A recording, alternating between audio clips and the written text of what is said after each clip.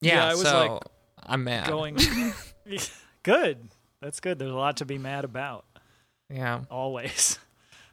No, but I was like going through all this shit prepping for this one. I was like, man, we take 1 week and do an interview instead of the regular episode, which everyone should fucking listen to, by the way. Yeah. It's like one of the best episodes we've done. So even if you don't usually like our interviews, please listen to that episode. Our guest was amazing.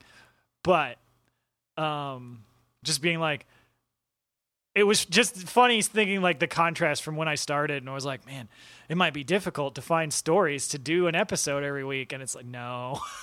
No, in fact, the opposite problem. Well, and I mean, almost feels like we're getting better reporting, or at the very least, more reporting, because we were noticing that there was that ramp up. Actually, at the beginning of the show, we talked about how we were seeing the ramp up in labor actions, and maybe it was just because we started looking into it at that point. But even now, and maybe we're just better at researching it now, but it's all over the place. So many things are going on. I think since we started the show, definitely there has been an uptick in interest in unions. I think that the relationship with Amazon has probably had a lot to do with that. Like, unions weren't really such a hot political topic, but I think a lot of people who were maybe like, you know, mushier, kind of wishy-washy liberal, they thought that Joe Biden was going to be this like sick union president, and he absolutely hasn't been. So I think there has been like an uptick in interest and people being critical about like, okay, wait, where is the state of the American working class right now? And like, what are the movements on the ground that are trying to make the situation better? Right. Well, and COVID has just made shit that's so exactly bad. what I was going to go to. Is just like, I mean, COVID. The pandemic isn't over. It's actually, if in certain ways, it's worse. And like it's not going away. I mean, the pharmaceutical companies are excited for it to become endemic. They're like, oh, look at all the boosters we're going to get to supply. Look at all of this money we're going to make from this crisis. They're like, it's like, I mean, and you know. Listen to our episodes on the nature of the state, because we're gonna in this next week or two where we're gonna be getting into this. But like, I mean, the pharmaceutical companies are part of the state. They are part of the reason that they dictate health and health outcomes in our country. They have a huge amount of control on whether or not anyone even gets care. So, and I don't want to. We can get more into that in those episodes. We should do the episode that we're going to do.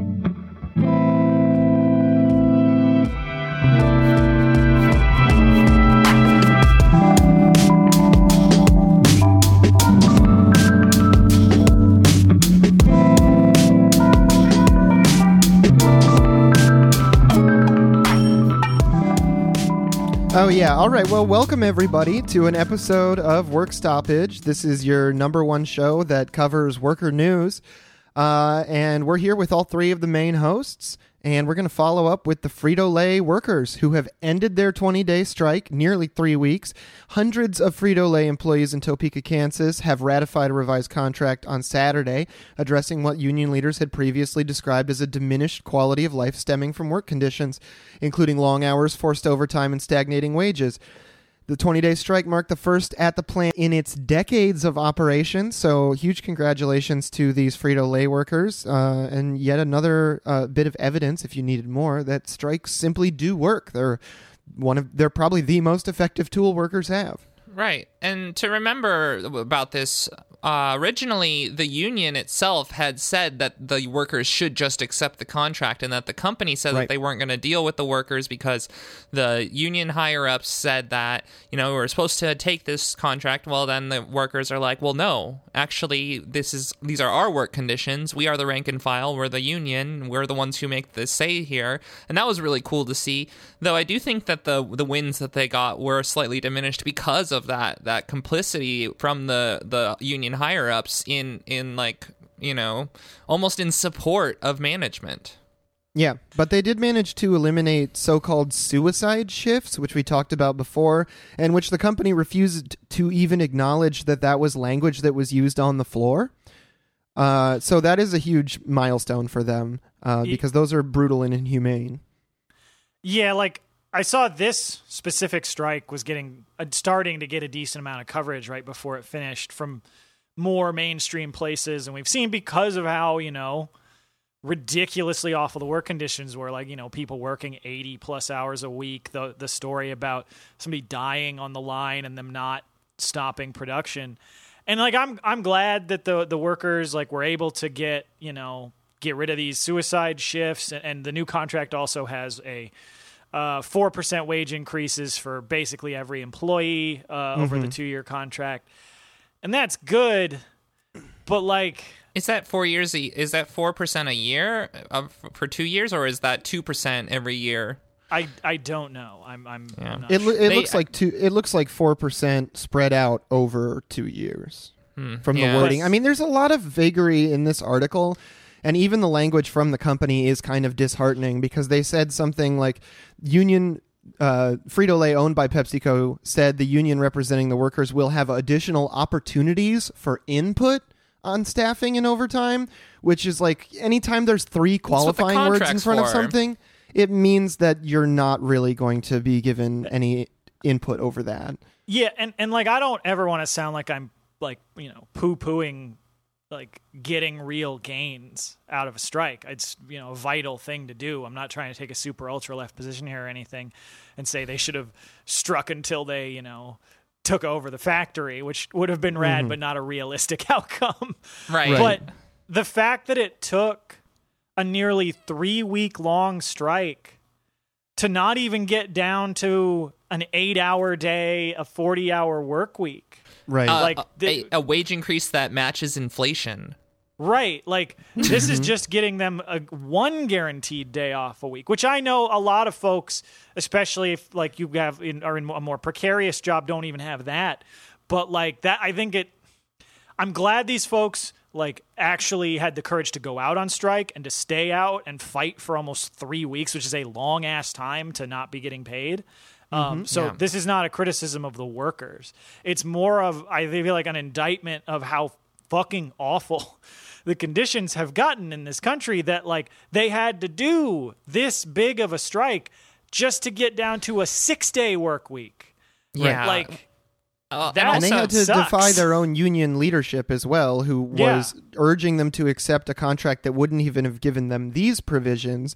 So you have to imagine that there is a high degree of institutional complicity along the way, which is not really the workers' fault. But it does fall to them to do shit like this, to go on these strikes against the advisement of union leadership, just to secure what seem like bare minimum fucking gains. What I think that I also saw was the fact that the union is clearly not organizing these workers in a rank and file way. That's really important, because I mean, we saw, at least I saw some memes going around. It's like, Frito-Lay workers got their unions, scabs go home, and I'm like, well, I mean, I know it's not entirely possible to keep scabs out, but maybe they could have done a little bit more to keep the scabs out. You know? Yeah. No, I mean, it can be really difficult. Yeah, and like they had a statement here from the I believe the union's international president of the Bakery, Confectionery, Tobacco Workers and Grain Millers International Union, BCTGM, who said that the workers, quote, have shown the world that union working people can stand up against the largest food companies in the world and claim victory for themselves, their families, and their communities. And I do think that you can say that about the workers themselves who actually went on strike. I agree with that, and I'm definitely behind that. But like, these folks, as you've been saying, they need more institutional support from like the head of their union. Like, the words are nice, but like when they are the ones who have to drag the union kicking and screaming onto the picket line just to be able to get a 6-day like a week work, like, I feel like there's some need for some real upsurge in rank and file democracy and taking like more worker control of the union, right? If that's the situation we're getting into. Absolutely. Yeah. Well, I guess in I'm gonna say in international news, Oh yeah. Yes. In a place that should be its own country. Right. Yes. We're going to talk a little bit about some Puerto Rico trucking workers who have gone on strike. Well, I guess that strike has completed. But they went on strike for I think it was close to that same kind of like 30 days. Well, it's like 30 days or something like that. I don't know. They've been on strike for a little while. Yeah. So this strike is interesting because there's a few different groups involved. So. Right. So what this story is about is specifically, Puerto Rico, which is a U.S. colony, and we'll get into that. Like, truckers went on strike there in some cases for well over a month. Basically, there's one large union that represents truckers, but it doesn't represent all of the truckers, all the logistics workers. There are additionally a whole bunch of smaller and independent truck drivers unions. And what this is all stemming from is that these truck drivers on the island, and that's basically, as with the United States, that's how goods get to pretty much everywhere in Right. the United States, and especially in Puerto Rico, because there isn't, a real built-up rail infrastructure on the island, so everything gets trucked from the international ports to wherever it needs to go. So the truckers are, like they are here in the U.S., an absolutely vital part of the infrastructure of the island. But these truck drivers hadn't gotten an increase in the minimum pay rate for their transportation costs in almost 30 years. Jesus. And finally, they had gotten through, lobbying and protesting and efforts by drivers to finally get an increase of the minimum mileage and tonnage rates of 35%, which was approved in December by the Puerto Rican Transportation Bureau. And this was the first increase of any kind except for a very small cost of living adjustment in 2005 that these truck drivers were going to get. And considering that it's been 30 years, I guarantee you it should have been even quite a bit higher than that 35%. And they definitely Right. got that win, right? Well, we'll see.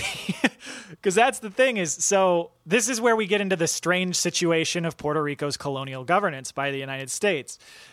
So the Transportation Bureau agreed to this 35% fee increase in December, but the Puerto Rican Chamber of Commerce sued to stop that because the rate increase was objected to by the Financial Oversight and Management Board, which is part of this colonial junta, essentially, that was set up under President Obama's last year in office as a way of handling Puerto Rico's debt crisis at the time. Because Puerto Rico is not a sovereign territory since it's controlled by the United States, it doesn't and has never, since the U.S. took it over from Spain, hasn't ever really had total sovereignty over their financial situation.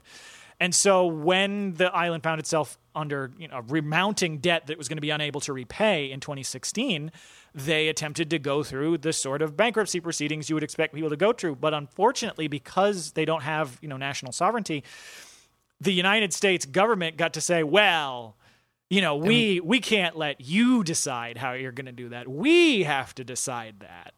And so there's this board called Promesa, which is just appointed by the president, this 7-person board that gets to decide if anything the government wants to spend money on is okay. So even with, the fake nature of bourgeois democracy in the United States, the people of Puerto Rico don't even have that. They can vote for their governor, but if the governor and their local legislators decide to do something that the Promesa board does not like, they can just veto it. In the same way that you would see British governors general just vetoing things all the time in their various colonies. And that's basically what happened here was because the U.S. appointed oversight board said that, this 35% rate increase was not going to be in the interests of the economy and making sure that, things run quote unquote efficiently on the island. They said, no, you can't have this. And a court on Puerto Rico said, well, they have the control over this. And so they ruled in favor of the Puerto Rican Chamber of Commerce in April and denied the rate increase and just said, no, it's got to go back to the same exact minimum rate that it's been for 30 years. And that's what prompted these strikes.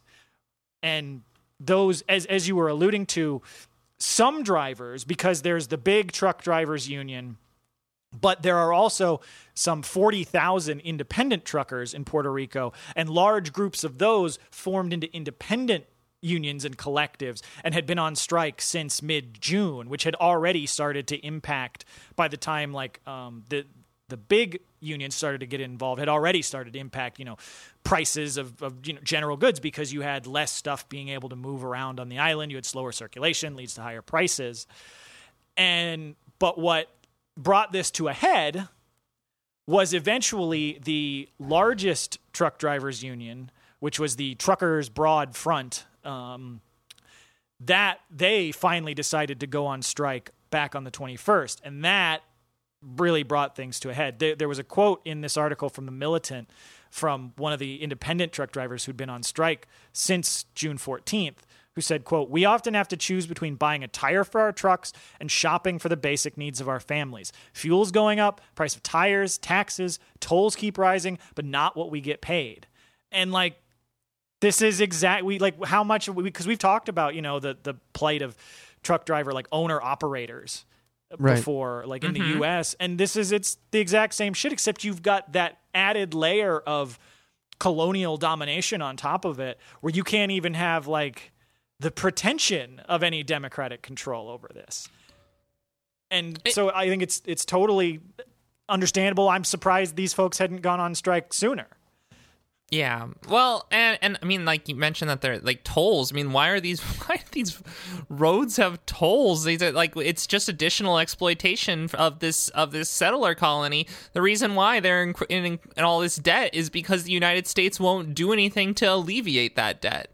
I mean, right. they're purposely kept in debt in order to keep them in servitude. That is how the United States works. It's a main factor in the colonial structure. So they also seem to have a very unorthodox and kind of difficult to understand employment situation in general, which is that they're driving for private companies around Puerto Rico, but their wages are determined by the state government.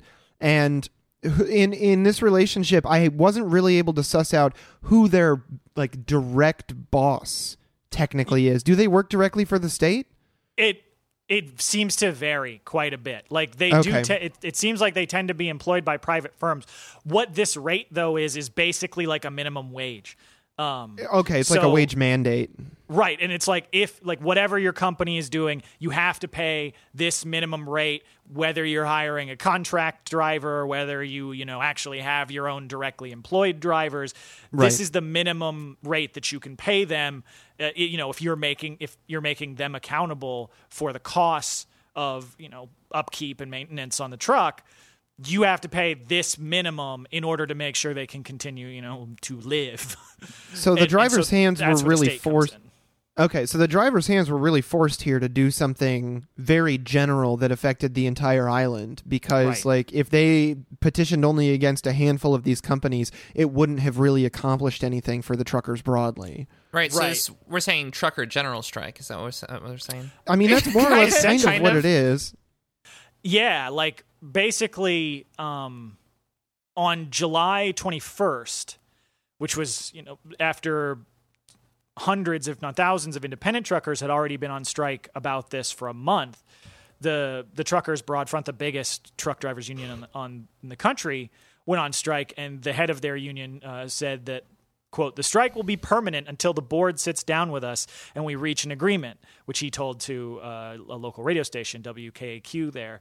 And it turns out that was the thing that the state was pretty worried about, because once you had the biggest group of truckers who, again, supply everything basically to everywhere around the island, 2 days after they went on strike, the government just basically cried uncle. And despite the colonial imposition by the U.S. Congress, the governor basically just came back to the table and said, okay, please go back to work. We'll reapprove the 35% increase.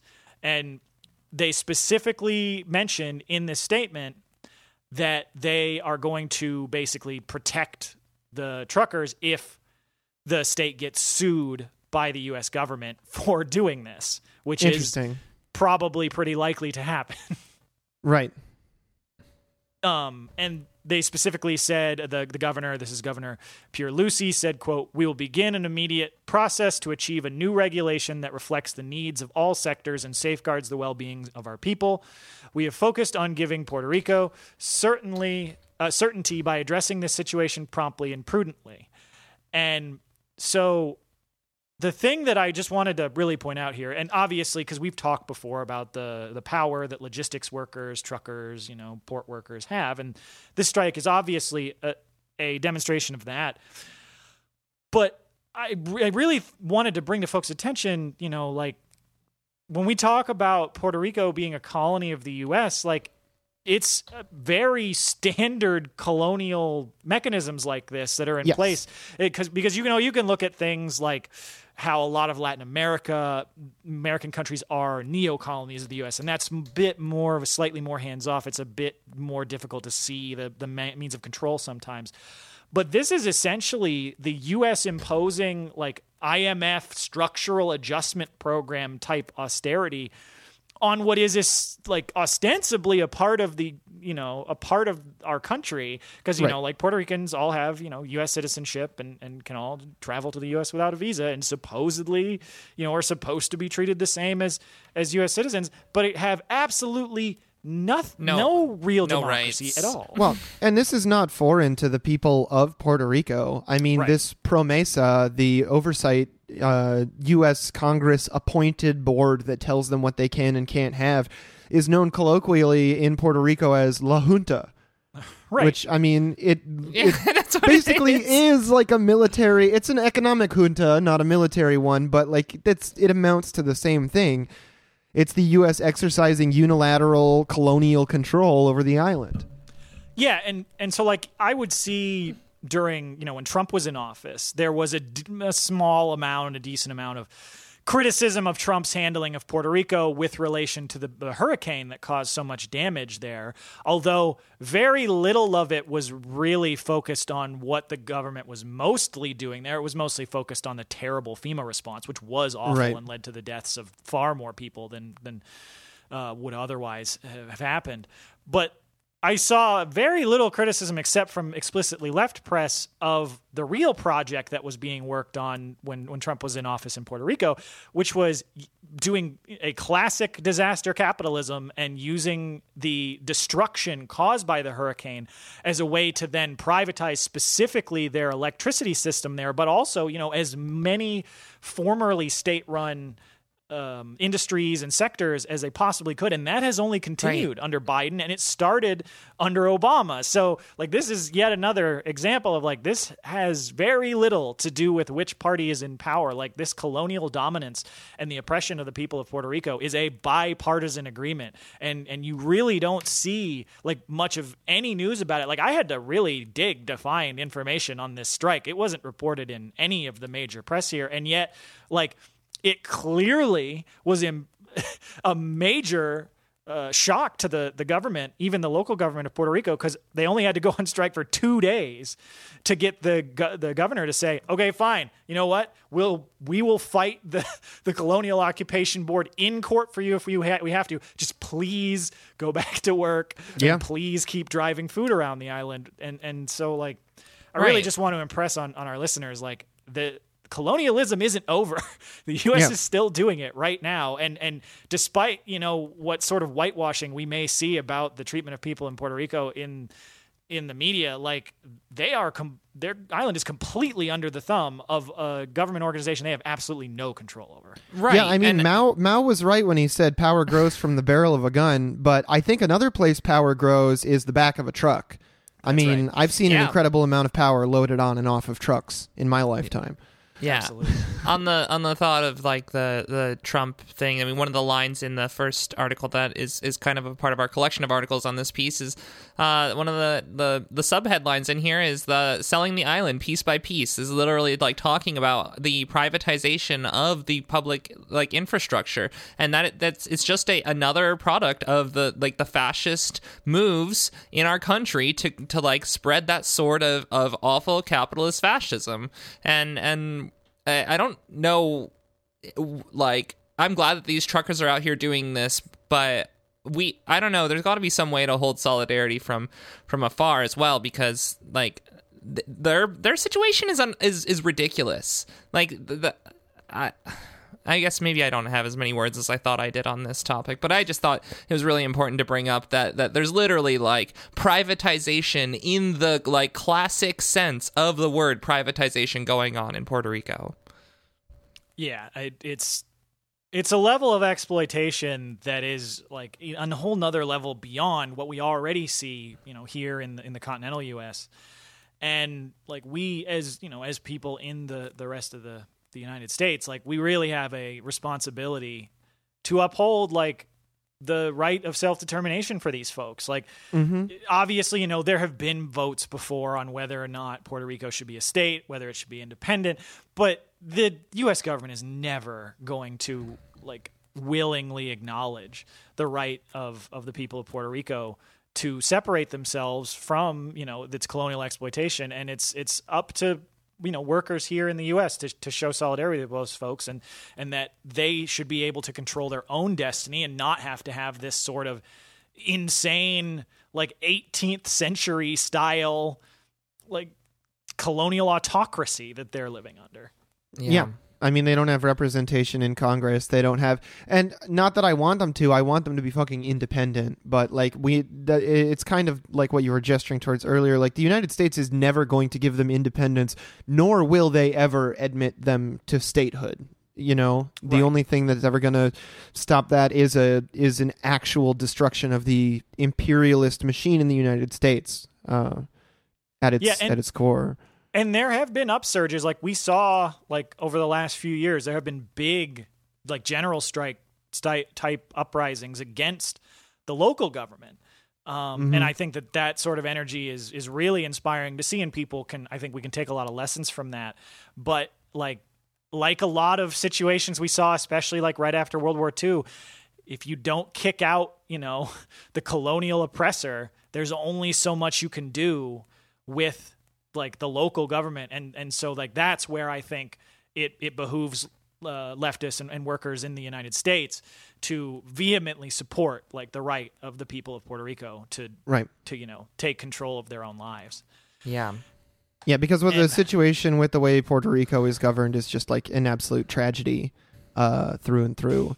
And speaking of absolute tragedies through and through, we have some very grim news from Gainesville, Georgia, where earlier this year a liquid nitrogen leak at a poultry processing plant in Georgia killed 6 workers. And the really grim and dismal news is that the company is going to be forced to pay what will, I'm sure, amount to less than $1 million in fines. And this just gives me flashbacks to that moment, I think it was during the Iraq or Afghanistan war, when the U.S. military actually calculated the value of a human life. They were like, it's a little over $3 million. And I see that the inflation rate on human lives is going out of control as well. Because 6 people dying and 11 people being hospitalized is not something that you handle with a slap on the wrist fine to a major corporation. Yeah, we had covered this story a little after it happened a couple of months ago. And essentially, like they mentioned in here, the U.S. Chemical Safety Board previously said that both a newly installed conveyor belt system in this plant, because this is a food processing plant specifically that handled like frozen chicken. So both the conveyor belt and a liquid nitrogen system malfunctioned, and OSHA has now finished their investigation. This is a Foundation Food Group Incorporated, and had found that they failed to implement any of the safety procedures necessary to prevent the nitrogen leak or to equip workers responding to it with the knowledge and equipment that could have saved their lives. And they cited, Foundation Food Group, which owns the plant, for 26 violations with a proposed fine of $595,000, $595,474. And then several of the other subcontractors that worked on this specific installation had, a myriad of other small fines. Again, the total of all of those adds up to about $1 million. And as you mentioned, as we've covered before with plenty of OSHA stories. Like OSHA likes to make these big announcements. Oh, we're coming out here. We're fighting for the workers. We're gonna really hit these abusive companies. We're gonna hit them with this $1 million fine. And then 6 months down the road, after these companies' lawyers have argued with OSHA, this will get reduced to maybe $50,000 or something. Yeah, it's going to be an absolutely paltry sum. It's going to be less than somebody who was found guilty of something trivial in civil court would end up paying as a fucking fine. And there's a systematic failing of the employing company and of the OSHA here to enforce any kind of regional or professional standards on how to handle something like a nitrogen leak, which is incredibly deadly. I mean, 3 of these workers walked right into the room without any safety precautions to try and handle the leak and were immediately killed. And then 2 more entered the room later and died, and 1 died on their way to the hospital. Some of these people being as young as 28 years old. So it's just like, if you can't... I hate to do the whole internal logic of capitalism thing, but it's the same idea as if you can't afford to pay employees enough to hire people in a post-COVID economy, then you should just shut down. If you can't adequately train your employees to not throw their lives away on the job site trying to fix something where they should be calling in professional help, then you should not be allowed to run a business, period. Oh yeah, this place should be shut down. Absolutely, no doubt. Because that's the thing. It's look, I understand, true accidents do happen. There Sure. are occasionally incidents where no one person is at fault. Something couldn't be foreseen. This is not one of those cases, and that's what makes me so fucking mad about it. Because this is not a case where there was an unforeseeable manufacturing defect in a pipe or something, and that burst, and everybody was trained, but it was just such a dangerous environment that we couldn't have foreseen anything. This was a failure by every company involved with it. There was no training for any of these people on how they were supposed to handle this situation. There was no information given to people on how to handle a nitrogen leak. There was it was failures at every single level. And these 6 people are dead, and they're dead forever. That's not something that, you can fix with a fucking procedure change.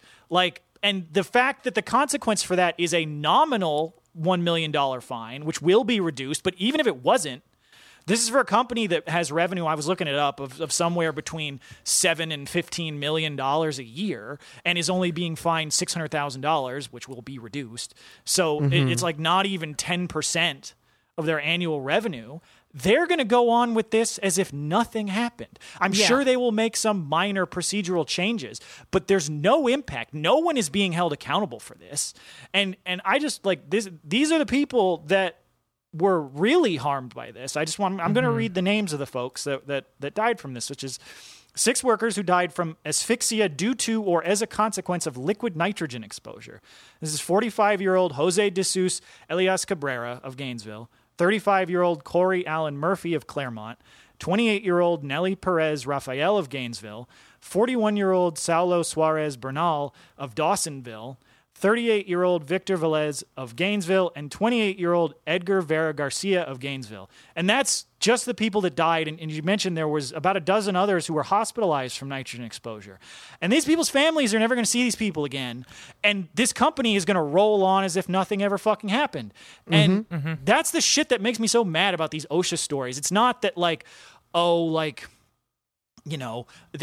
if there was some proper amount of money that it's not that, the victims' families aren't getting enough money to help from that, although, of course, they should be given more restitution than whatever they're going to get out of this. Oh, yeah, and this isn't the restitution. This is a fine that goes into making sure OSHA can keep giving out shitty fines.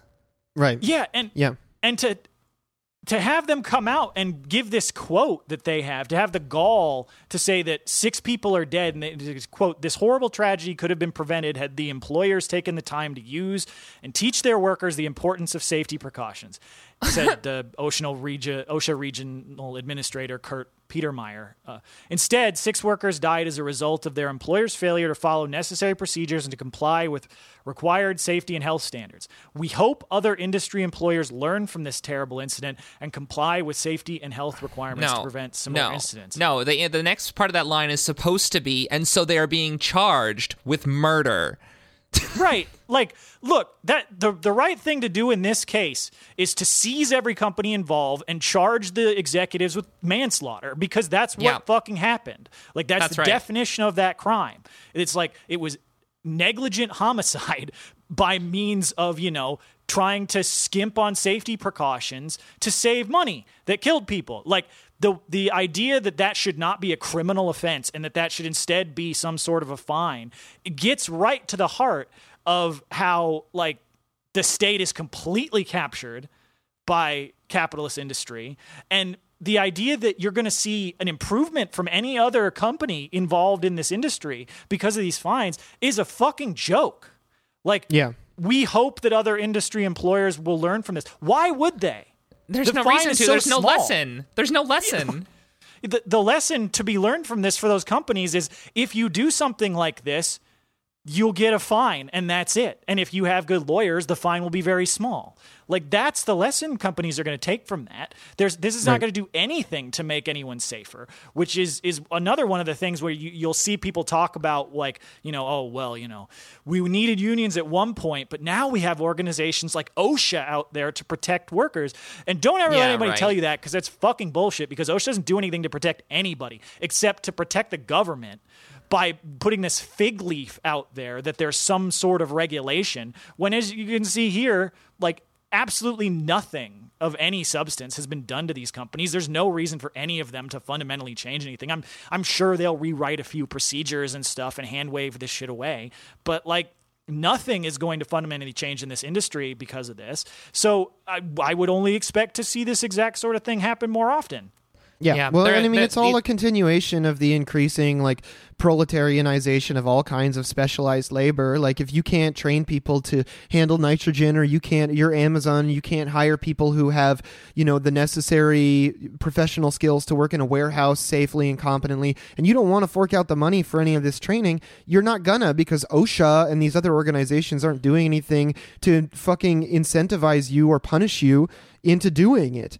And like, it's just going to continue across every sector. Like, I see this all the time with jobs that I'm applying for, where it's like, you want me to do relatively specialized, fairly dangerous work that I've never done before in my life, and you're more than happy to give me the position for like $12 an hour. Meanwhile, a lot of these jobs are positions where you should have probably months, if not years of training, and you should be making over $20-something an hour for the cost to your own safety that you're putting yourself, that you're paying in going to work. And the expectation of these families is to file a lawsuit against this German company, and as like a personal lawsuit, and suddenly it's now on the onus of these people who have just had a great tragedy befall them to go into the court system, to try the international court system nonetheless, to try and get any sort of restitution for this. And that's it's just absolutely fucking ridiculous. OSHA hasn't done shit for these workers. Yeah, like, this is, and I guess to not just, vent my outrage about this story and to try and, I guess, channel it in a semi-productive way, like, this is exactly why everyone needs a union. And you need a union, like, more than ever, because, like, this sort of shit, all the working conditions we talk about that I'm sure our listeners all experience working under COVID, the government is not going to do anything to protect workers in any of those situations. The only people that can protect us and our fellow workers during any of these, dangerous work conditions, during a fucking global pandemic, is by leveraging our collective power against these companies. Like, they're not afraid of $1 million fine from OSHA that will get knocked down, and even if it didn't, they could pay it no problem. But they are afraid of not being able to fucking run their plant because all the workers decided, hey, we don't have any safety training on this, so fuck that. We're not working on this until you accede to our demands to make the workplace a safer place to work, which is exactly, what led to the formation of a lot of the biggest and most powerful unions we have in this country, or at least least, were powerful at one point. Like, that's where, like, the mine workers of America came from. That's where a lot of the early big steel workers unions were coming from, because of the fact that companies, if they can get away with it, will just run people through a thresher and not care about it. And it's only by banding together under a union that we can actually leverage real power to force companies to make things safe. And stories like this are, I think, some of the most stark examples of why we need unions more than ever. Yeah, right. Yeah, and we see things like, maybe you don't work with liquid nitrogen at your job, but maybe there's a freezer, and how many times we've covered mold on this podcast. I mean, there's also a ton of other building materials around the world that are causing people cancer that are like pervasive. I mean, the work conditions, you might not even know the thing that you are at risk for, because they're not going to take care of it. They're not going to tell you about it, because if they told you about it, you might actually start caring about your work conditions more, and maybe you would form a union. And that's why you need to preemptively form a union regardless. Yeah. So, anyways, that story was very infuriating. Yeah, and, let's do another. Yeah. Speaking of the need for a union, but also the complete bankruptcy of our fucking government. This is a really unfortunate story. I mean, it's one that's kind of along lines I'm sure people are familiar with. Folks know that big companies in the U.S. love to close down their plants and move them overseas, and then the government, instead of blaming the company, blames, other people in other countries, blames immigrants and all this sort of deflectionist bullshit to try and get away from the real problem. And what this story is a story out of in these times, and this is about a pharmaceutical plant in Morgantown, West Virginia, which just shut down at the end of last week. This was the largest, I believe, generic pharmaceutical plant still operating inside the United States. This is owned by a company called Viatris. And they just decided, well, we could make a lot more money if we moved our production to India and, told all of our unionized workers to fuck off. Yeah, that's what they did. And that's what they did. And so this is a plant that employed 1,500 people, including 800 folks unionized with the United Steelworkers. And the case that I think makes this especially tragic is not just the loss of those 1,500 jobs, which is, devastating for this entire community and the families of all these people, but the fact that the 800 folks unionized in USW Local 8957 were the entire membership of that local, which means that with this plant now moving, that is essentially going to force this entire local to close, which again is a huge blow to, like that. This is the sort of stuff when you hear like, politicians on both sides of the aisle talk about how we're going to bring jobs back, or we want to rejuvenate the Rust Belt. Yet at the fucking meanwhile, this shit is still happening and they're not doing anything about it. Oh, they love it, because now they're getting to destroy these locals, and like any sort of momentum that this local might have had. I mean, like maybe they're able to organize a little bit independently without like the USW local, and maybe the USW will be good and keep that local like with those people involved to like create some sort of collective action in their area, especially for some sort of like mutual aid for these people who've just lost their jobs. But I mean, the company and the government, they don't give a damn about this local. In fact, if anything, it's good for them that they have they've hamstrung these workers and their rights. Yeah, well, and I mean, on a related note, like everybody's favorite dipshit Senator Joe Manchin apparently came down and expressed his complete fucking ignorance about the severity of this situation, because his statement where he says, "For months I have engaged in conversations with Viatris, Monongalia County, the Morgantown Area Partnership, and local and state leaders to find a solution that protects every single job," is obviously just fucking bullshit. And everybody from the union said that he only gave them 2 fucking minutes of his time. This dipshit was down there for a photo op, to read a fucking statement, and to peace out. Joe Manchin doesn't give half a fucking shit about workers any more than Viantic or whatever Viatris, this idiotic company, does. Yeah. Yeah, and one of the things that is, extra insidious about this specific thing that ties back to Manchin, because like obviously Manchin is every even quote unquote progressive's favorite punching bag. And for good reason. He sucks. He's fucking awful. But like the specific aspect about this that makes it so shitty for him is something that you can find exactly this same sort of situation with pretty much any member of the United States Congress. And what I'm specifically talking about is that this company, Viatris... Yeah, like, why is Joe Manchin here? Yeah, so he this thought it company was called used Viagra. It used to be It's called stupid.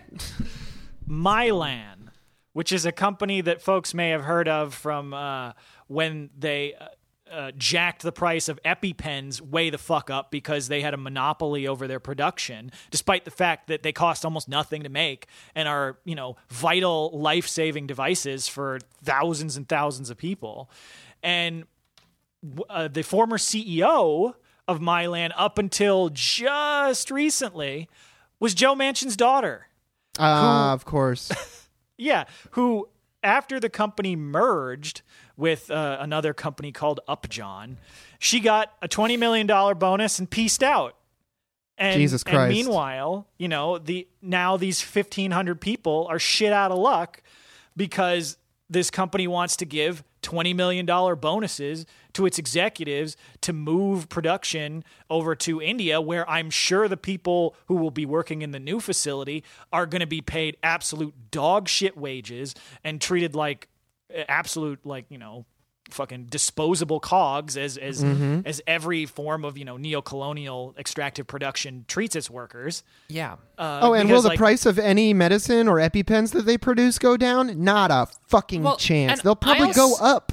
I also think that this is so interesting because if we remember back when we were talking about the production of vaccines across the world, there was all these sorts of people saying, "Oh, well, these people can't do medicines. They can't produce the extreme these sorts of technologies." And yet here we see literally a pharmaceutical company being outsourced to India directly and with no second thoughts, saying that like these things can be done there. I mean, I think that it just, at least in that small example, gives a little bit of a lie to the idea that these places are some sort of underdeveloped to the point where everybody's dumb and can't do medicine or some bullshit like that. That it's constantly pervasive from the pharmaceutical ruling class and the state and the United States ruling class.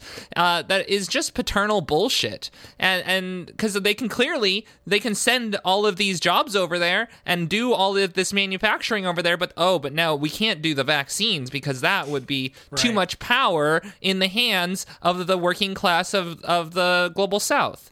Yeah. No, absolutely. And like it just shows like the complete devotion to neoliberalism of both parties, with the idea that, we can hack away at the working class of this country, over and over and over again. And if we just put out a media strategy, everything will be fine. Because they mentioned in this article that the West Virginia state legislature passed multiple resolutions calling on state leaders to keep the plant open.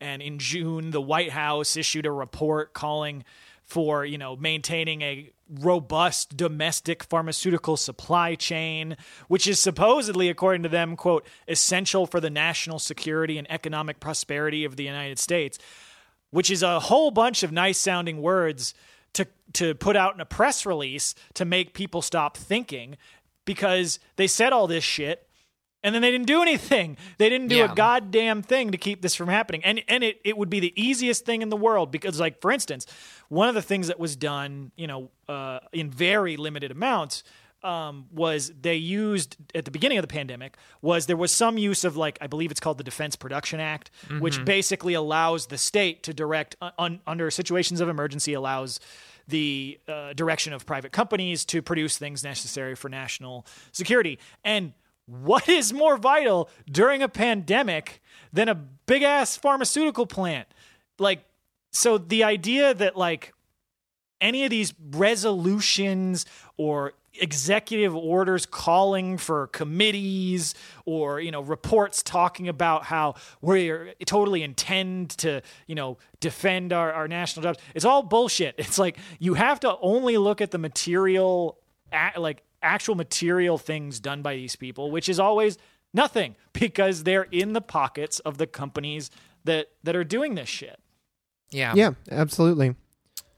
Do we want to move to Oh God. to Yeah, Blizzard? speaking of I total just realized complicity. we've done It's a heavy episodes episode. like this before where we don't realize that we're getting into some of like the darkest stories before, and I realized that we've just like when we hit this one, we're just gonna, like, this is let's do it.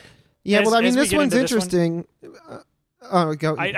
I just wanted to give a quick hat tip to our friend Lewis, who has been intrepidly posting, keeping us up to date on this in the Discord, which was a big help to me when we were setting this up, Absolutely. because this has been a very rapidly evolving story over the last week. But Yeah, it's kind of interesting. We're talking about the Blizzard case of misogyny, harassment, and the today removal of the president of the Blizzard side of things. I don't remember his name exactly, but this has been a really interesting case in regards to podcasting about it, because I don't usually get to watch a bunch of gamer news and esports channels to do research for the episode. And I did It's want like to when we do remark. sports episodes too. Like all of a sudden we're listening to like sportscasters talk about workers' rights. It's a little surprising, but yeah. I mean, see what you except mean. I don't know a goddamn thing about sports, and I do know a decent amount about Blizzard games. But yeah, the California Department of Fair Employment and Housing has filed a lawsuit against Activision Blizzard, which claims that employees have faced, quote, constant sexual harassment, including groping comments and advances due to a frat boy workplace culture. And this has been substantiated by a bunch of people who work for Blizzard. This is basically common knowledge at this point that this is the way that Blizzard has been operating. The filing states that, quote, women were subjected to numerous sexual comments and advances, groping and unwanted physical touching and other forms of harassment at the studio. Female employees working for the World of Warcraft team noted that male employees and supervisors would hit on them, make derogatory comments about rape, and otherwise engage in demeaning behavior. And, I mean, this isn't really that shocking. I've seen a few people bring up the fact that, like, one of the Blizzard development teams a long time ago was asked about, like, could you, I think this was in 2010, could you make less sexualized women characters in your games? And they were basically laughed out of the room by the development team. So, you know, this isn't something that's new. This has been like an ongoing attitude at the Blizzard development offices. Yeah, and in one aspect of this story that I'm sure will be completely unsurprising to most of our listeners, because this is right along a theme that we've definitely covered before. This is not, like, this lawsuit is not coming out of nowhere. There was attempt after attempt after attempt by these workers to try and work within the company to address this stuff. They mentioned in the lawsuit that complaints to Activision Blizzard's human resources staff, as well as direct complaints to, you know, executives and higher ups within the company, were ineffective because, quote, complaints were treated in a perfunctory and dismissive manner and not kept confidential, which resulted in the staff who complained being, quote, subjected to retaliation, including but not limited to being deprived of work on projects, unwillingly transferred to different units, and selected for layoffs. And yeah, oh HR my gosh, classic. does not work for you. Right. Yeah. No, I mean, like, the idea that you would be moved when someone else is the one harassing you is very common. I mean, like, Right, that's how they do it, because they're like, oh no, we can't, actually make this environment better. Like, these people need to be gone. And if you actually look at some of the statements from the workers, that's what they're calling for. They're calling for the absolute removal of these people, to get them out of at least these jobs, and possibly even the industry, because they're serial harassers, and there's a whole slew of people at the company that need to be removed. Just making J. Allen Brack step down and replacing him with Jen O'Neill and Mike Ibarra, and saying like, oh, okay, well, that's done and dusted now. Like, that's not even a baby step really towards fixing this, because like from all of the reports, J. Allen Brack, like, he seemed like he wasn't very well liked, but like the big thing about him was that he was just too soft on these guys, these serial harassers, which is like, yeah, he probably should be removed, but like, there's not only one person in the office who's being too soft on serial harassers. Every fucking person that you work with should be stepping up and saying like, hey, this is completely unfucking acceptable behavior. Well, and I think that leads us really well into, I want to go back just a little bit and look at the timeline of the way that this was all coming out, because I think that it kind of tells the story just a little bit better. Because so I think it was the 27th or the 28th when the first announcement of the petition, the written letter that the workers at Blizzard Activision had put out to say that this is a problem, we need to face this problem. The company then says, well, it's not really a problem. We did it. We've already done our work. And then the workers come back and say, no, absolutely, you have not. And this belittling is actually making us more angry. And then the next day, we hear from Ubisoft workers who have put out their own letter in solidarity with the Activision Blizzard workers, saying that they experienced the same thing at Ubisoft, and that they have had this same sort of issue that also has not been addressed by the company. And suddenly, they're talking about some sort of coalition between the Ubisoft and the Activision Blizzard workers. And I mean, I guess skipping to the end, I'm skipping to the end, but then Blizzard is hiring a union-busting firm. So... Right. Yeah, like, the company's response to this has been to basically step on every rake that's placed in front of them. Like, every step of the way, their response to this has been trash. Like, as you mentioned, when right after the lawsuit was made public, Blizzard's response was to have one of their executives, Fran Townsend, call the claims, quote, meritless and irresponsible, distorted or untrue, and factually incorrect. Or what is it? Or out of context, I think was another line. Yeah, like what fucking what context is going to change this shit? Like, there's no context in which this stuff is okay. Like, they specifically mentioned in the suit that women of color at the company were particularly vulnerable, and that an African American employee who worked on information technology was made by her manager to write a one-page summary of how she would spend time off if she requested for it, which is a ridiculous thing to ask anyone to do for time off in particular. But they also pointed out no one else was made to do that. Yeah. Right. Hey, on that, you know what? On that thought, don't ever give a reason why you need time off. Yeah. Like, never, ever put that reason in there. They will always find a way to make it so that you can't get time off next time because it's not as serious, or some sort of bullshit that they're going to try to pull by manipulating your life. Never tell them why you need time off. You say, I need this time. It's personal. That's it. Yeah, well, and Activision Blizzard has continued to deny this stuff, saying over the past several years and continuing since the initial investigation started, we've made significant changes to address company culture and reflect more diversity within our leadership teams, which is a really mealy, like, if that sounds familiar, it's because that's the exact same way that the Democrats talk, and it's how they say, like, look, we're not fucking doing anything, okay? We're not interested in fixing this. Racism is over because Barack Obama's president is basically that same kind of argument. Right, yeah. Well, and it's like, I mean, they're doing the same shit now, or they're like, we don't need to address the housing crisis. We elected Joe Biden. What more do you want? We're going on vacation. Right. We replaced the leadership, and that is going to just magically solve the problem. Even though the leadership is on Twitter, like, the Speaker of the House is tweeting, like, someone should really do something about this. And then the president replies, like, this, with a bunch of pointing up emoji. Meme. Yeah. I should almost add that to our meme review. I mean, that really happened. Nancy Pelosi posted, it was like months ago, but she said something like, if you really want to affect change, write letters to the president. It's like, you are a fucking you run Congress. Why don't you talk to the fucking president, you stupid motherfucker? And for an example of that, just to hark back to a previous story, I looked up the process by which the U.S. imposed that colonial junta on Puerto Rico. Mm-hmm. From the day the bill was written and introduced to when it was passed was 6 weeks to put this, like, this board that has control over everything that happens on that island economically. Took 6 weeks, and, yet they can't solve any of the millions of fucking problems that they said they were going to. So, like, this idea of, like, oh, it's just too complicated, we don't have the power, is complete bullshit. But back to this story. Back to Activision Blizzard, Ubisoft.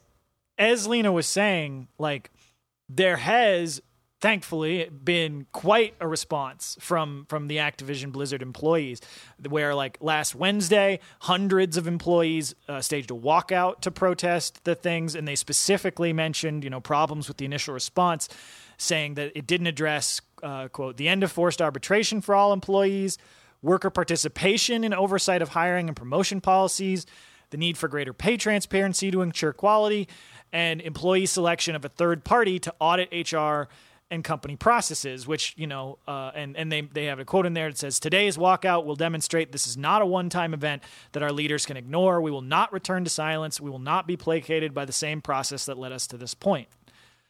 And, that combined with what the Ubisoft workers coming out in solidarity, that stuff is fucking great. And that clearly was what, really started to scare Activision Blizzard, which is why they went out and hired WilmerHale, which is the same union-busting law firm that Amazon is using to try and keep people from unionizing. Well, and I think that this should start to scare other technology companies, because this is not exclusive to gamer bullshit. Like, sure, gamers suck. Yeah.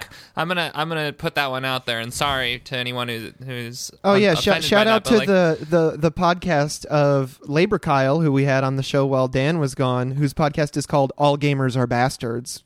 Truer words never have been spoken. Yeah, but in like technology jobs in general, this is what happens. I mean, this sort of culture is very common, even in like startup culture and all that other like Silicon Valley bullshit. Like this is a technology industry problem. I mean, it's a capitalist industry problem, but more acutely, it is a information technologies problem. Yeah, I mean, because there was so much in this. I mean, the whole juvenile, like, fucking, like they said, frat boy culture thing, yeah. That's very much gamer industry stuff. But a lot of this stuff, especially the stuff about HR, being a huge rat, just reminded me of the story we covered a while ago about workers at Google who would, go to HR and be like, I've been experiencing discrimination, either based on, race or go to gender. Therapy. And they're like, oh, hey, do you need to take some mental health time? And it's like weaponizing the concept of mental health. Do you need to sit in the people. mental health box, the Amazon Zen booth? We promise it won't instantly vaporize you. How would you like to go into unpaid work and just leave?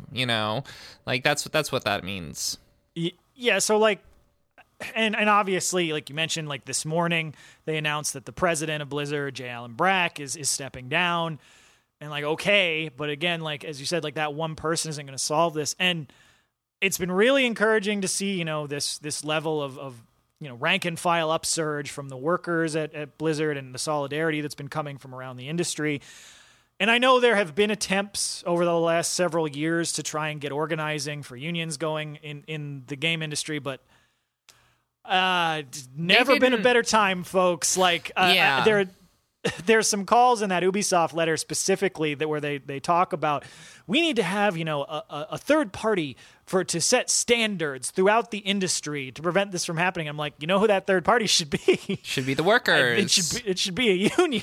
Well, and their demands through their protests were about a seat at the table and discussing these things, though that wasn't necessarily like we should be dictating all workplace practices like what their demands should have been. And like and I don't remember, I didn't see it in the resources that we had pulled, but I did hear when someone was talking about this that there were people who were the workers who said, "Oh, we're not trying to form a union here. We're just trying to get this addressed." And that's kind of disappointing to me. And I mean, maybe I'm wrong. I'd be happy. That's just part of the environment, right? Like the gaming and tech industry that the gaming industry is attached to are noxiously anti-union, and I bet a lot of these people from some kind of workplace experience know that, like, at least at first, you have to be like, "Hey, we're not trying to have a union here. We just need a couple of things changed." Yeah, pull a Fidel. Yeah, I mean, especially, you got to think, like, working for Blizzard is probably an environment where people are still saying, "I'm Pickle Rick" to each other, and it's not ironic or sarcastic. Yeah. They just still think that's a really funny episode of Rick and Morty. Yeah, like, I know that, forming a union is not, the easiest thing in the world, of course. Every call, the cards are stacked against you. And to what you were talking about, I know I've talked on here before about the culture that is inculcated in STEM fields, especially in the education system, that is like even more so than the rest of like bourgeois culture, is like hyper individualistic. And they really drive this whole idea of the meritocracy into you, and to try and do everything possible to prevent any sort of solidarity and to try and keep people from organizing. But like, I don't know, like we got workers at Voodoo Donuts who, you know, were threatened with being fired illegally for obvious horrible work conditions, who are, you know, in a much more precarious position. And those folks are able to be like, you know, fuck this, we need a union. So like, I know it's tough, and hopefully this shit's all happening in the background, and that's why we're not hearing about it, because, you know, it's a big industry. There's a lot of people to organize. You got to do a lot of work in the background to get this shit to work. But like, we see workers in far more precarious situations across the country. There are farm workers unions. They're literally illegal. And there are farm workers unions. Like, I would argue the biggest problem we have here is fighting, you know, that false consciousness that it is inculcated by that like horrifically individualistic STEM culture. Because like, not everybody, this is the reason they tell everybody to learn to code, because not a ton of people know how to code. So that's why, you know, they have to pay decent salaries for a lot of these jobs. And so, like, workers, you can withhold your labor and get what you need. So I hope all these things are going on in the background, but I think this sort of thing is just demonstrating that it is beyond past the time that workers in this industry desperately need an actual, you know, formal like union. That's right. To bargain through. Yeah. Well, let's talk about a formal union, one that just arrived, you know, at Dr. Pepper, Keurig, in Monsanto, or whatever you want to. Yeah, probably. No. Yeah. So this is it. This past Friday. It was the 27th. Yeah. This past so Friday. last week. Yeah.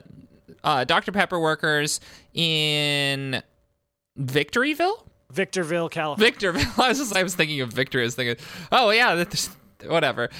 They voted 129 to 112 to get their union. It's a total of was it 266 workers that voted, or was it, because I think that I felt like there was more workers that were included in the union than voted. There are more workers at the plant, but this group of workers, this 266 workers, are now set to join the Teamsters, specifically Local 896. Yeah, well, this is great. I mean, we're just kind of ending the episode on a more positive note, because I'm almost like tired from all of the really stressful things that we've been covering.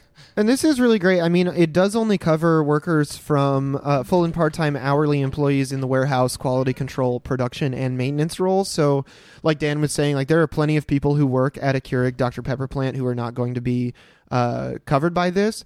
But it was noted that this was seen as a really big victory, especially by the Teamsters who helped organize it, because like they needed to win this to essentially put the fear of God into other Keurig Dr. Pepper plants and get a foothold in the union organizing kind of schema, like environment of this industry in California. Yeah, and like this is part of it seems like a broader campaign that has been slowly expanding throughout California, where the Teamsters has been able to get in at more and more of these facilities to get more and more, you know, workers. And it's a long, slow, difficult process. Like they mention in here that workers first tried to unionize here back in 2013, not long after they opened, but because of a dispute between the Teamsters and the International Association of Machinists and Aerospace Workers on who would represent which employees, that, you know, led to some issues. And of course, all of the standard union busting and captive, all the bullshit that we talk about all the time. Like those two things really contributed to problems and the union drive not working. But as we've seen with, so many of these drives over the last year or so, like increasingly worse working conditions, worse pay, and then the final straw that broke a lot of people's, backs in this is the horrific conditions under COVID. Right. Really re-energized folks to get back onto the organizing and led to the success here. And the thing that I really like to hear, because there's a couple great quotes in here from the Secretary Treasurer of Teamsters Local 896, Phil Cooper, who said, if the company thinks they're just dealing with Victorville with this, they have a huge surprise coming their way. This is too important to every other Keurig Dr. Pepper facility in California to not get a good contract for these people. There's a Keurig Dr. Pepper facility 3 blocks from my house. I hope that they are part of that. Yeah, absolutely. Yeah, I mean, it looks like they have to start in California, but I was thinking about the one that we have here in Michigan, not too far from us. And like this is an industry that is spread out across the entire United States. They have major, logistical networks and influence over the way goods are transferred across the country. So I know people don't really think about like a soda company being in a particularly important node of industry, but in the United States, you might be fucking surprised. I mean, with all the atrocities the Coca-Cola Corporation has committed. Yeah, I was going to say, have you ever heard of the Coca-Cola Corporation? Yeah. Yeah, and so there was some quotes in here also from one of the workers there, Adon Soto, who's a material handler at the facility, who mentioned was talking about some of the conditions there. He said it was right before COVID hit, where a lot of us were being worked a lot of hours, 12-hour shifts, 7 days a week. A lot of us started trying to organize and say, look, what can we do to let the company know, this is serious. We're not standing for this anymore. And one of the things that he specifically pointed out as one of the flashpoints for a lot of the workers there was that early on in the pandemic, when the company was, making policy changes to try and deal with it, they had been holding these town halls and having employees sign consent forms saying, hey, we're making these policy changes. Just sign this to acknowledge that that we told you about it. But then as the pandemic continued, the company just decided to stop doing that and said, this is too much trouble, and then started writing people up for violating policies that they were never told had been changed. And so they had a quote in here from Soto who said, quote, now when the changes were made, we're like, wait a minute, where's the paper to show that you explained this to me? Right. And so that was one of the big things that really, really drove folks to decide that, hey, we really do need a union so that we actually have some way to hold the company accountable here. Yeah. Right. Yeah, and they also said that the company brought in a bunch of union busters, organizing impromptu meetings and loitering around the fucking hallways, dissuading workers from the idea of unionizing, referencing union-required fees, and saying the union can't guarantee them job improvements. Which is like, yeah, the union can't guarantee you job improvements, but it's a way, it's a much better gamble than trying to deal with the company directly. Yeah, it can do that is a rank and file union. Maybe not a union in general, but you're fighting with your coworkers collectively will improve your work conditions, whether it runs that plant into the ground or you all end up with raises. No matter what, work conditions will increase. Yeah, well, and the Teamsters have said they're going to have deep rank-and-file involvement in the bargaining process. Quote, we'll have a very large negotiation committee, and these rank-and-file workers are the subject matter experts. This is Cooper again.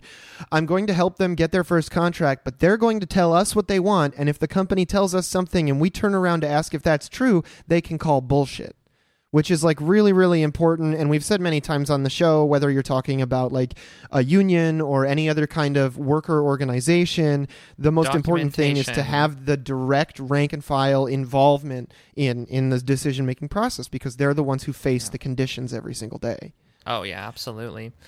Yeah, and that was like, I know, like it's one of those things where, they get excited. I just got done saying, don't listen to talk, listen to material action. But like this is exactly the sort of shit that I want to be hearing, and we'll definitely want to keep track of this to see how the negotiating process goes, because as Cooper continued, he said, it's going to be a struggle. I personally believe we're going to have to leverage this negotiation. He said that if Dr. Pepper attempts to, quote, to give us a bad contract and never get it voted in, that a broader Teamsters strike could result, putting the company, quote, in danger of having the whole of Southern California shut down. Wouldn't that be something? And that's what I want to hear out of a union rep. None of this like, we're going to work to, have the best interests of both the workers and the company. No, fuck that. Those things are in direct opposition. It should be this exact sort of stuff. Like, you're going to give these workers the contract they fucking deserve for making you all the profits that you're making off of this, or we're going to shut the goddamn state down.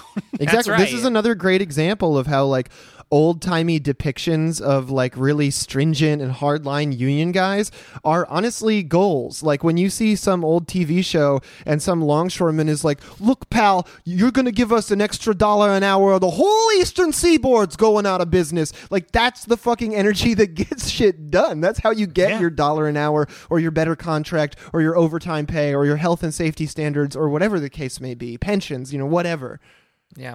Yeah, so big ups to these workers for organizing, and we'll definitely keep track on this. But like, that's exactly the sort of shit that we need to hear more of from our big unions. So good luck with the Teamsters on that big effort. Yep, absolutely. So in the meme review, we actually have a follow-up on what we'd like to hear from unions, which is this first meme right here. Oh, yeah. Which I've actually posted in a couple threads where I was either dunking on some reactionaries or just trying to make sure that everybody has access to this amazing meme, which is so elegantly formatted. It's seriously pretty slick like a meme. Yeah, it's got a real, like, I don't even know how to, like a 1920s graphic design pamphlet, is my passion kind of aesthetic to it, yeah. And basically it's like a banner with a little picture in there and a bunch of nice text. It's like, all landlords are parasites. This is true. Housing is a basic human right. Eviction is murder. Landlords are a legalized mafia, and rent is a protection fee. Rent is theft, domination, injustice. Abolish property. I wish that I could really get across to you the way that how cool this looks in like just a image description. So there's also like a little photo of, what is this photo in the bottom left-hand corner? They got to get in the Discord if they want to see the images. The meme review seems like it's a fun decompression zone, but it's really a trap to sucker you into joining the Discord. That's right. Yeah, well, and this is partially coming up not only because like this is a really great meme, but because of the eviction moratorium that's been lifted, and because of the housing crisis. I don't know if I've seen 6 different people putting out there that they either know someone or they themselves need direct assistance right now. This is the time that we need to be doing mutual aid. We should have been doing tenant organizing, and we can still do tenant organizing, but like this is an emergency. It was an emergency, and now even more so it is.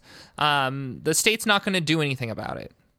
Right. Yeah, like one of the orgs that I work with, like we've been doing outreach with houseless folks for the past I think we're going on 3 years now, and throughout the pandemic it's been really shocking just to see out there week after week that there's more and more and more and more folks that are outside and need assistance, and that's before the eviction moratorium went up on Saturday.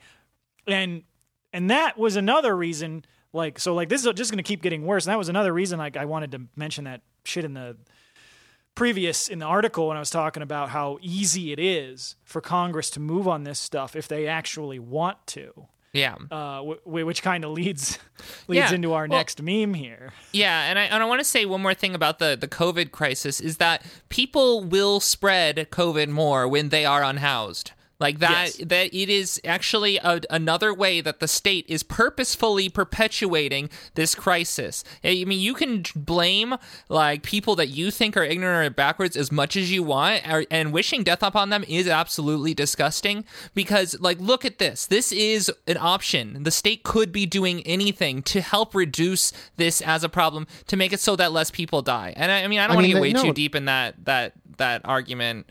Because the state loves criminalizing these people because then it can either justify letting them die, which essentially serves as like an economic warning to the rest of the country to get in line and go to work, or alternatively criminalize them and then simply arrest them for loitering or prostitution or theft or whatever ridiculous fucking charge, whether it's trumped up or whether it's just something that they were forced by their situation to do, and then they become part of the prison population, part of the new army of slave labor in the United States. Right. Like these are working people. These people are the people that, like, if you made a post that you don't care if people die, these are those people. Just want to point that out.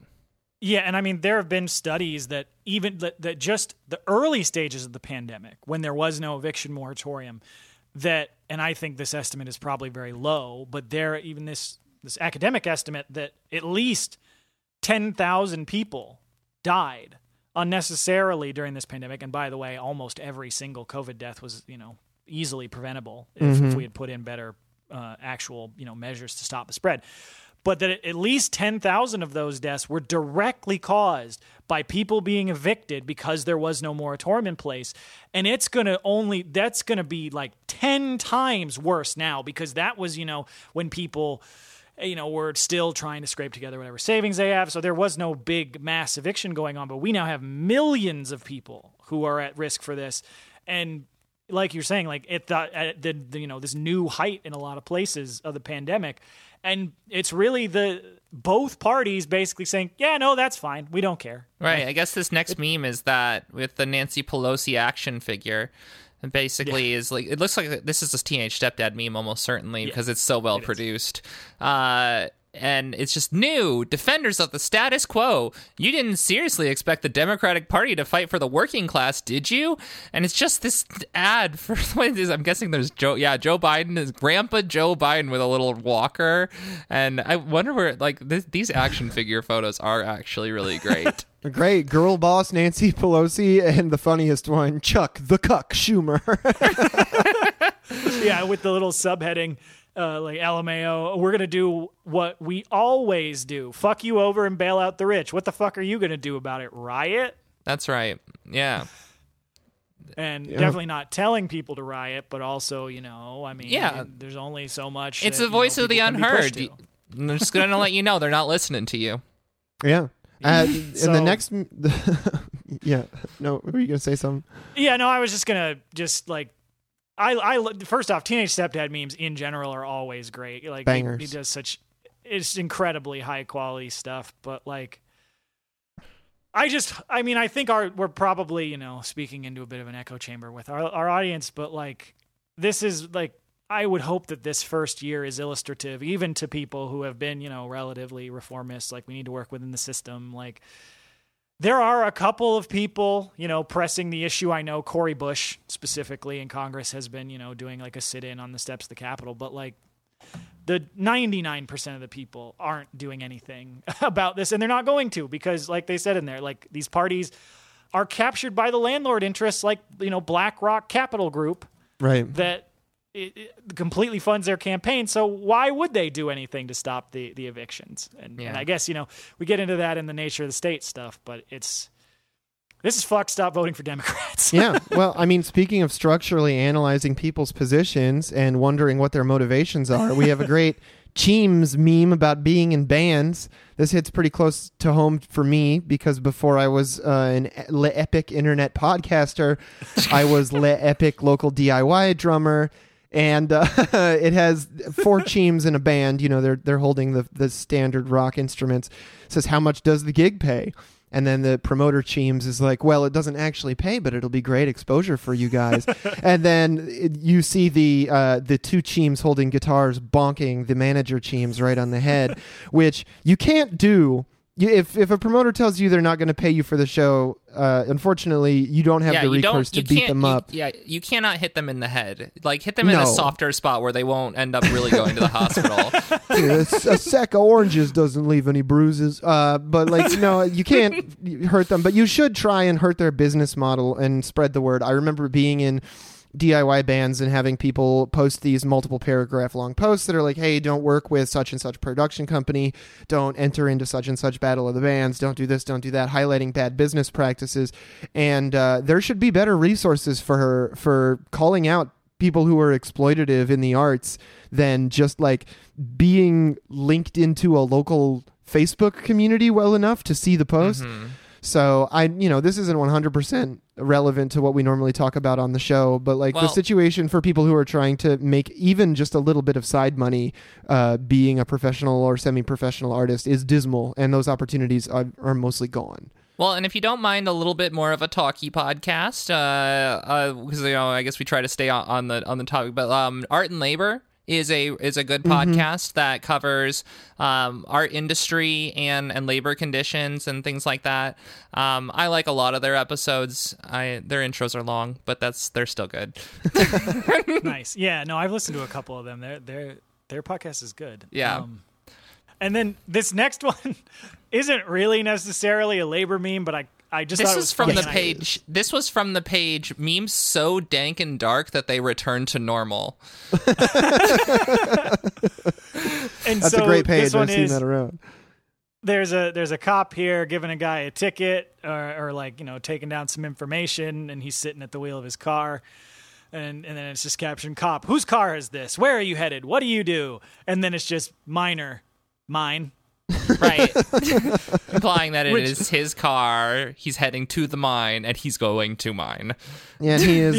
He is a minor. Yes. Which is also just reminds me of one of my favorite Harvey Birdman jokes, where they've got he's asking the question in the doc. He's like, "Please state your name, race, and occupation." And it's, "Lizard man."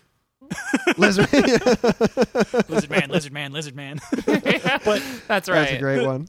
Part of the reason I wanted to bring this one in is just an opportunity to mention that, like, real quick, because there's no new real information on this, but the UMWA Warrior coal miners are still on strike. That's right. And they went and protested in New York. donations. Did we cover that they went up and protested in New York? No, I was just gonna mention that they were protesting in front of, I think, BlackRock, because I think BlackRock is the capital company that owns the biggest investor in that mine. And, like, I just wanted to, throw some kudos out there to the miners for continuing to be on strike and hold the line for months. And I know they do have a strike fund that I think I've posted in the Discord before. Yeah, if you need it, we'll find it again. If you can't find it, just hit us up in the Discord. Now, this last one, oh my gosh, this is a Starbucks meme, and you know how much we love Starbucks here. Yep. It's just this upside down car on fire with a Cheebs in a Starbucks kind of hat and apron, and the top text is "Boss be like," and then the bottom text is "You still coming in, right?" Like, yeah, I cannot, like, I literally got written up because I could not find anyone to work my shift. They made me, when I was sick, call every single store in the entire region in order to get that shit covered. And then everybody's like, "Nope, can't do it. And then they say, "Well, if you can't get someone to cover, then technically you're allowed to call off, but we would really like it if you would come in." When I am fucking sick. Like, I hate Starbucks so much. I mean, terrible company. I fell off my bike biking into work one day, and I slipped on a wet curb, and I landed pretty hard. I opened about a nickel-sized, pretty damn deep hole in my elbow, and I was like, "Hey, I really need to go to urgent care," and they were like, "How about you work your shift?" And now I have a fucking bone spur in my elbow for the rest of my life, or until I'm rich enough to have surgery to get rid of something that's non-life-threatening. Hooray. So fuck you, Starbucks. Fuck you forever. Fuck each and every one of your managers. I am not coming into work today. I'm glad I stole all that milk and pastries from you. Fuck you. Hell yeah. Yeah, actually, I think I lost one of their sets of keys. And because I don't ever remember handing them back in. And I just don't know where they are, because I don't have them in my new house. So if you ever found those keys, just know that it's really actually they put all the money in the safe, and it's pretty hard to steal anything from there at night. Just want steal the display racks. I use them as bookshelves. Yeah. All right. Well, on that note, want to thank you for listening, and if you're a patron, we want to thank you for supporting us, because we are an entirely listener-supported show. If you want to catch some of our overtime episodes, we're doing a couple on the nature of the state, and then I will be doing my ones on No Shortcuts and a couple other little topics soon. I have one coming up on Stoughton Lynn's labor law for the rank and filer, which I'm about halfway through getting my notes together on, so that should be on the horizon as well. Very exciting. And additionally, share our podcast with your friends, especially if there's a particular story that you want to get out there. Say, hey, skip to this part. I don't care if you tell them to only listen to 10 minutes of the podcast or anything like that. Some of these stories are really important and affect people in really important ways. Follow John on Twitter, at Facebook Villain. We have a Twitter now, which is Work Stoppage Pod. So go ahead and like us on Twitter, because we're gonna be posting stuff there, I guess. And and you know, I've been posting a little bit on there. yeah, nice. Yep. And then listen to Beep Beep Lettuce, listen to Red Game Table, and we'll see you next time. Again, labor peace is not in our interest. Solidarity forever. Coasters in the night, tears roll down, another sad clown sitting in the room. Ash ring tears, but do you really love me? No.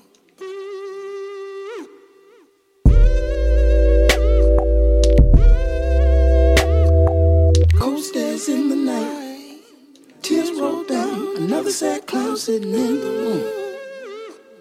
Ash ring tears, but do you really love me?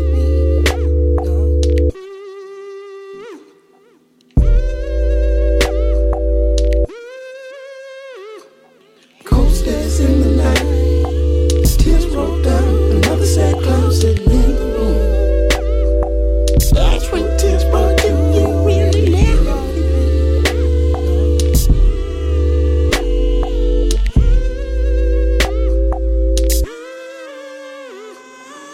Silent and solemn, Smeagol to Gollum, evil then got him.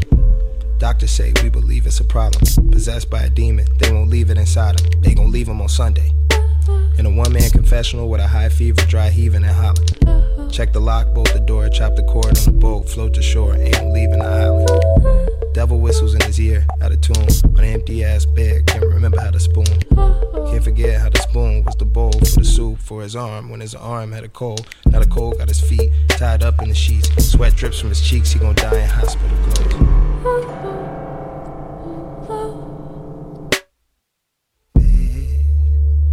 Bed I rest in, not my own. These covers make me itch.